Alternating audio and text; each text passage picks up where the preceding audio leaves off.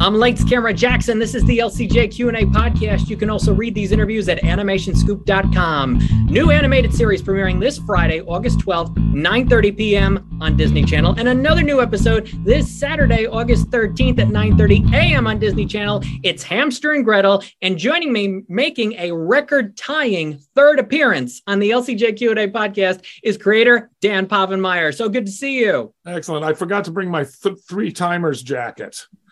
It's all right. You look great. So good to have you here. I've seen the first two episodes of Hamster and Gretel. It is so fun. And I wonder if you had this concept in your mind when we last spoke 2 years ago for the Phineas and Ferb movie. Probably I had already done like the cold open for the pilot at that time. I was on vacation with my family, and I'd had this 3x5 card where I'd drawn this hamster superhero on there, and while I was on vacation, I went ahead and storyboarded the opening of the pilot all the way through the reveal that Hamster and Gretel get the powers, and I had brought it home, and then I was putting it together in an animatic, and I was just doing all the voices so that I could time it all out. And I had my daughter Melly come in. I said, "Hey Melly, can you come in here and just read some lines for me?"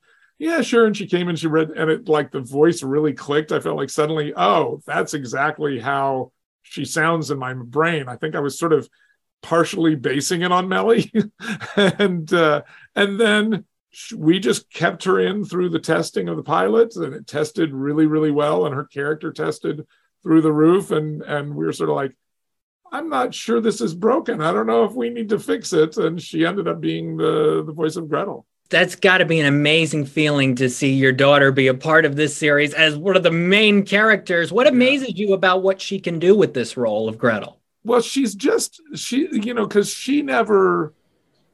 wasn't like, I want to be an actress. It wasn't like that. She just really has that sort of ease. I saw that we would do TikToks together.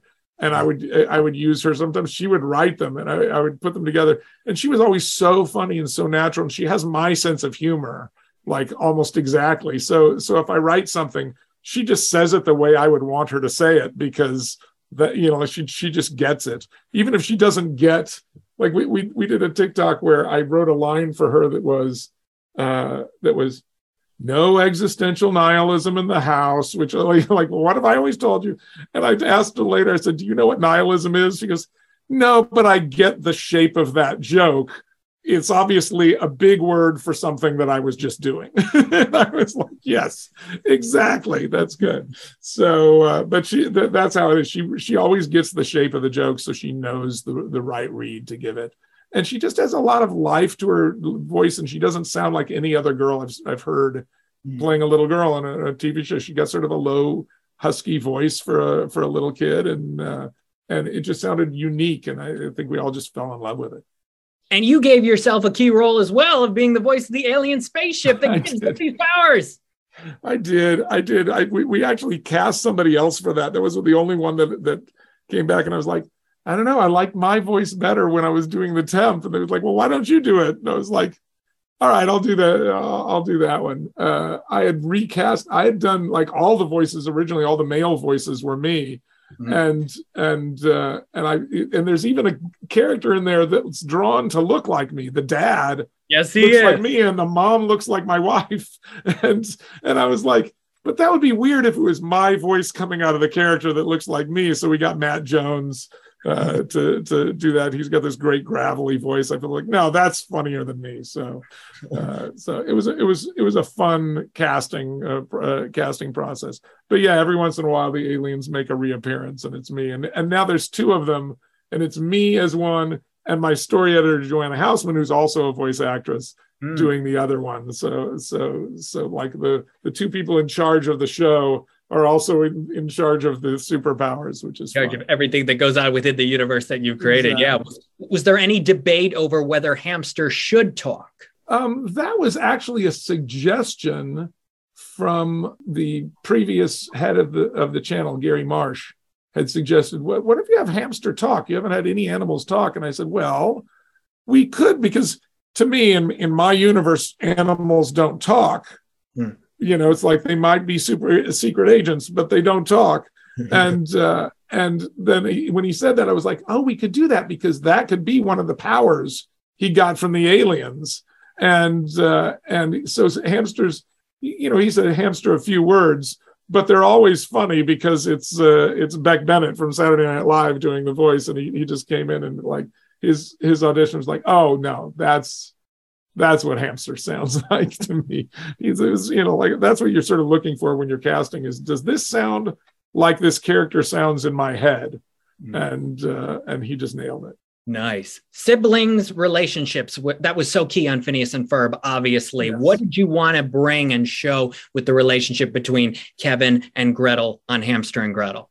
Well, the Kevin and Gretel relationship is sort of based on me and my youngest sister. I have a sister that's 10 years younger than me. And because there's, like when you get up to like 6 or 7 years or plus in between siblings, it's a very different relationship than it is if you have a sibling that's 5 and 7, they're going to be more competitive with each other.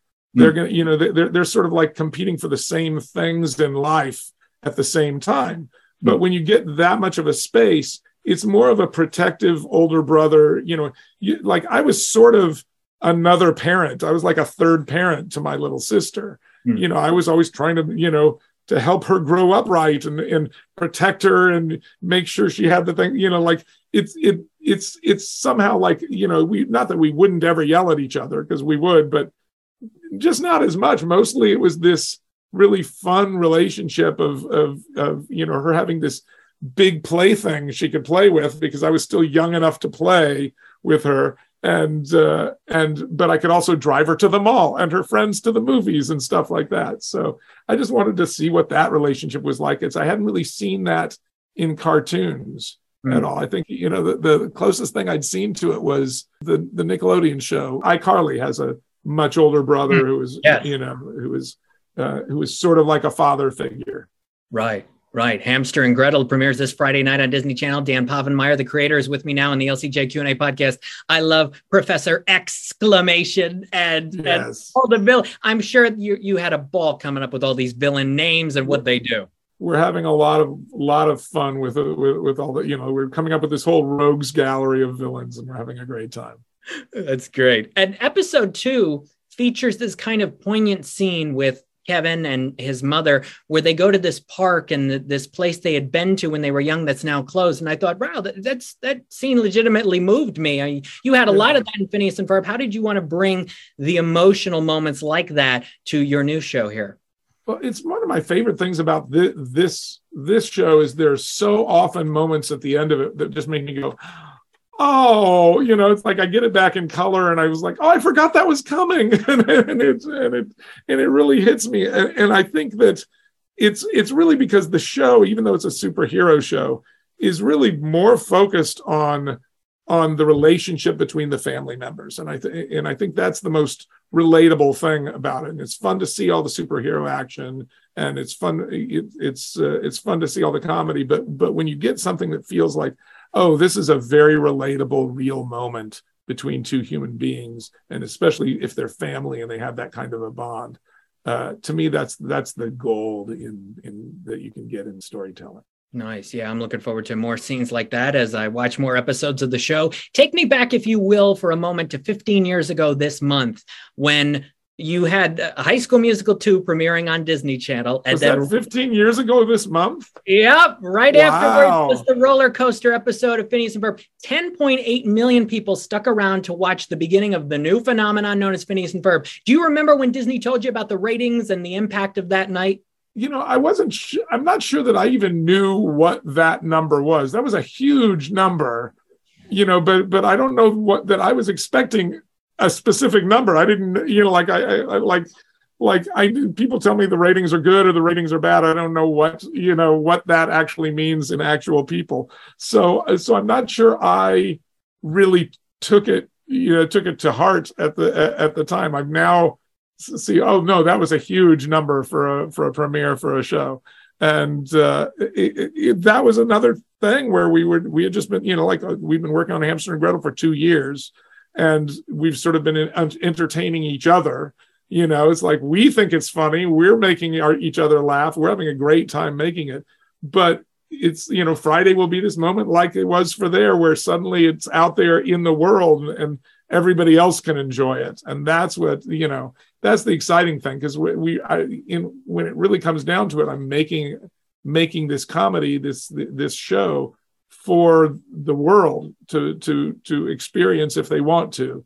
And it's good to put it out there so that they can actually experience it. Yes. And I think so many families will really love this. Before we wrap up here, just overall, what is the most super part of this entire experience? If you had to pinpoint it down to one thing, one story, one factor about making Hamster and Gretel. You know, I think that to me, the best part about doing any of these cartoons is, like, at the end of the day, when I'm done with an episode of TV, I can't really tell if it's funny anymore, because, you know, I can only just say, well, that joke made me laugh the first 15 times I heard it.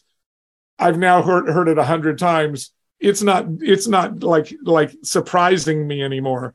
But at the end of a mix or at the end of a playback, I always go back to, I still love these characters. I like these characters so much, just as people, you know, that don't really exist, but sort of exist for real in my brain. Mm-hmm. And to me, that's the best thing about making any of these shows, is like creating characters that I hope everybody else will fall in love with the way I'd fallen in love with them. I love these characters. I love this world. I can't wait for everyone to check this out. Hamster and Gretel, Friday night, 9:30, and Saturday morning at 9:30 on Disney Channel, the first few episodes. Creator Dan Povenmire, I think you got another hit. Congratulations, and thanks for being the LCJ Q&A today. Excellent. I'm Lights Camera Jackson. For more, go to lights-camera-jackson.com, as well as Podbean, Apple Podcasts, and Spotify for all these LCJ Q&A episodes.